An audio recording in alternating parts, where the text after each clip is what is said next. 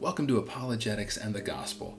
My name is Pastor Jonathan White, and I'm the lead pastor at Crosspoint Family Church in Winfield, West Virginia, as well as a practicing emergency medicine physician.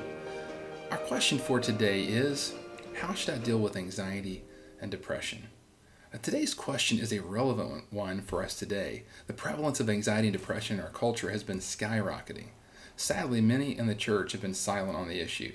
In fact, Lifeway research found that almost 50% of pastors rarely or never speak about mental illness to their congregation. Today we want to address this topic as we always do. We want to look at the science and the Word of God. So first off, what is anxiety and depression?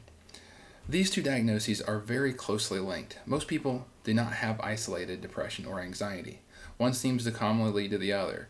And as we will see in a moment, there are some overlaps in the symptom presentations.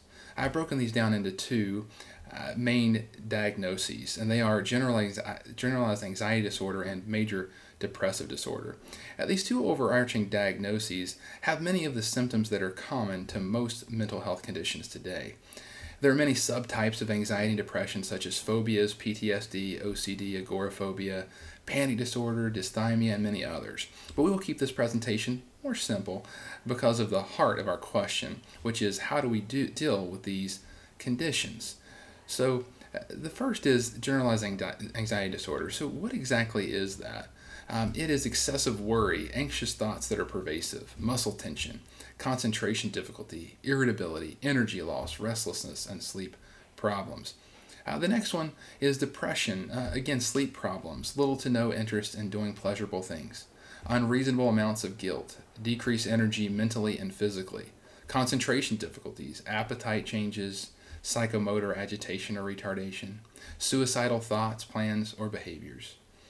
So now that we have a good understanding of what these two diagnoses are, what is anxiety, what is depression, let's look at the epidemiology of these conditions.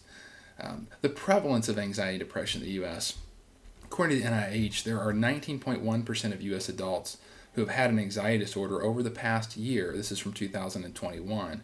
The prevalence is almost twice that in females than males, and 31% of adults will experience an anxiety disorder at some point in their lives. Also, per the NIH, an estimated 8.3% of adults have had at least one major depressive episode in the past year, and the prevalence again is almost twice that in females as compared to males. Well, is mental health an issue in the church? Absolutely. Actually, according to Lifeway research, mental health is not only an issue in the church, but actually 23% of pastors acknowledge that they have personally struggled with a mental illness. So how is the church doing in support of these persons that have mental illness? Well, 53% of churchgoers with mental illness say the church has been supportive. Well, we obviously have a long way to go on this particular issue, with 47% not saying they have. Well, now that we've have an idea of how big that this problem is, what should we recommend as treatment for anxiety and depression? Well, there are medical treatments that we see for anxiety and depression, and most modern medicine treats all mental health as an illness. Patients are often treated with medication, and counseling is strongly encouraged. But has modern medicine missed the mark? There is great debate on this amongst conservative evangelicals. There are two camps that dig their heels in fairly deeply. There is the pro-medicine group that entirely agrees with modern medicine and sees all mental health as a disease process. Then there is the anti-medicine group that believes all mental health is a result of spiritual conditions and that medication is not warranted. Well, which one is right? This topic is a loaded topic for both sides. Those on the pro-medicine and anti-medicine sides have very strong opinions on this particular issue. Yet a scientific and biblical study of this issue leaves us with an uncomfortable tension that makes it difficult to remain firmly implanted on one of these two camps. Well, is medicine the only answer to cure this problem? According to the NIH, the mind is a powerful thing. 20 to 40 out of 100 persons taking a placebo, which is like a sugar pill, showed improvement of their depressive symptoms within 6 to 8 weeks. Compare this with 40 to 60 out of 100 persons taking an antidepressant that noted improvement within 4 to 6 weeks. Although there is a definitive trend toward improvement, there's a slight overlap there as well. This definitely shows that medications are not as effective as they might be advertised. I think it is obvious that medication isn't the only answer here. Most studies do tend to show that there is an effectiveness in certain people, but it also shows that there are other factors that may play here as well. Let's see what God's Word says about this topic. 1 Peter 5:7 says, casting all your anxieties on him because he cares for you. And Proverbs 12:25 says, anxiety in a man's heart weighs him down, but a good word makes him glad. We see in these two verses that anxiety and depression are common experiences of both people in ancient and modern times. This isn't a new phenomenon. People have been struggling with mental health for centuries. We also see that God cares about us as we suffer and struggle. Proverbs 34:18 states, the Lord is near to the brokenhearted and saves the crushed in spirit. He responds with grace and mercy to those who struggle with mental health conditions.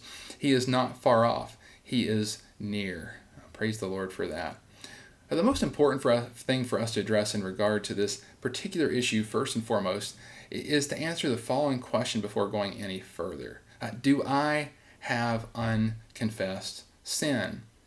If we look at Proverbs 28:13, whoever conceals his transgressions will not prosper, but he who confesses and forsakes them will obtain mercy.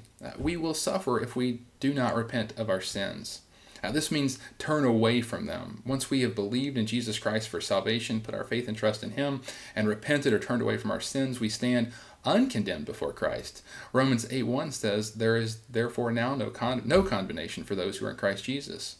Only after we are right with God and confessed our sins before him can we truly answer this question. There are many people who are anxious, but it is because they have a reason to be. If you are living in unrepentant sin, then you will feel the weight of this. Numbers 32:23 states, but if you will not do so, behold, you have sinned against the Lord, and be sure your sin will find you out. You will not be free when the chains of sin constrict your heart. But if you confess your sins, we see in 1 John 1:9, if we confess our sins, he is faithful and just to forgive our sins and to cleanse us from all unrighteousness. After being sure that you've dealt with your sin completely, then we must address the particular issue of anxiety and depression. After the fall of man in the garden in Genesis 3, sin entered the world and started ravaging our bodies. Cancer, diabetes, hypertension, and other ailments began to befall mankind. It would be unwise to not understand that the sin of the world has effects on brain chemistry of fallen mankind as well. Some of us have a shorter fuse than others. Some struggle with more addictive-like personalities. We are born into sin, and this sin has negative effects on the whole of mankind. Well, in light of this truth, we must not ignore the fact that some people may very well benefit from medications. This should be done with wisdom and discernment, and in situations in which other treatments have been attempted as well. For the sake of clarity, I'm going to put forth 3 pastoral recommendations regarding dealing with mental health conditions. The first one is you should first be in prayer and be sure to have confessed any unrepentant sin. Be sure that you are daily in the Word of God and prayer. Be sure that you are plugged into a local church and are fellowshipping with other believers. We are made to be a community of believers, and we are called to encourage one another. See Hebrews 10:25. Number 2, biblical counseling is the next step. Find a Christian counselor who is all about the Word of God. There are some modern counseling techniques that have efficacy, but the most effective way of dealing with mental health is using the Bible. The Bible helps us to renew our mind and fix our thinking that is out of line, as Romans 12:1-2 states. The Bible also helps us learn to take captive thoughts that might lead us into darker places. See 2 Corinthians 10:5. After praying and seeking the Holy Spirit, this is number 3 here, if there are still struggles that persist, after fully investing much time in the first 2 steps, consider medication and be sure to have accountability partners to watch how it affects you. Avoid medications that are overly sedating as much as possible. Most people who fall into this category of needing medications have a family history of mental health conditions. Some who have persistent issues may have them because of life situations that are difficult. Some of these situations can be remedied and some cannot. Be sure that you've discussed these situations with a biblical counselor as well. Well, I hope today's session has been encouraging for you. I pray that we always address every topic with wisdom and discernment. We need to stand firm on the Word of God, but we also must avoid legalism and extra-biblical biases. This presentation has been put together to strengthen the faith of believers and to challenge the unbelief of others. I pray that you have found this presentation helpful. Also, please note that this 10 to 15 minute presentation cannot exhaustively address most issues. My prayer is that it stimulates you to personally research further, and I'm assured that you will find the Word of God proven true time and time again. Feel free to email any ideas that you would like to see addressed by emailing me at crosspointwv@gmail.com. There are slides prepared for each of these presentations, which can be accessed at our church website at crosspointfamily.church and select ATG. God bless, and have a blessed week.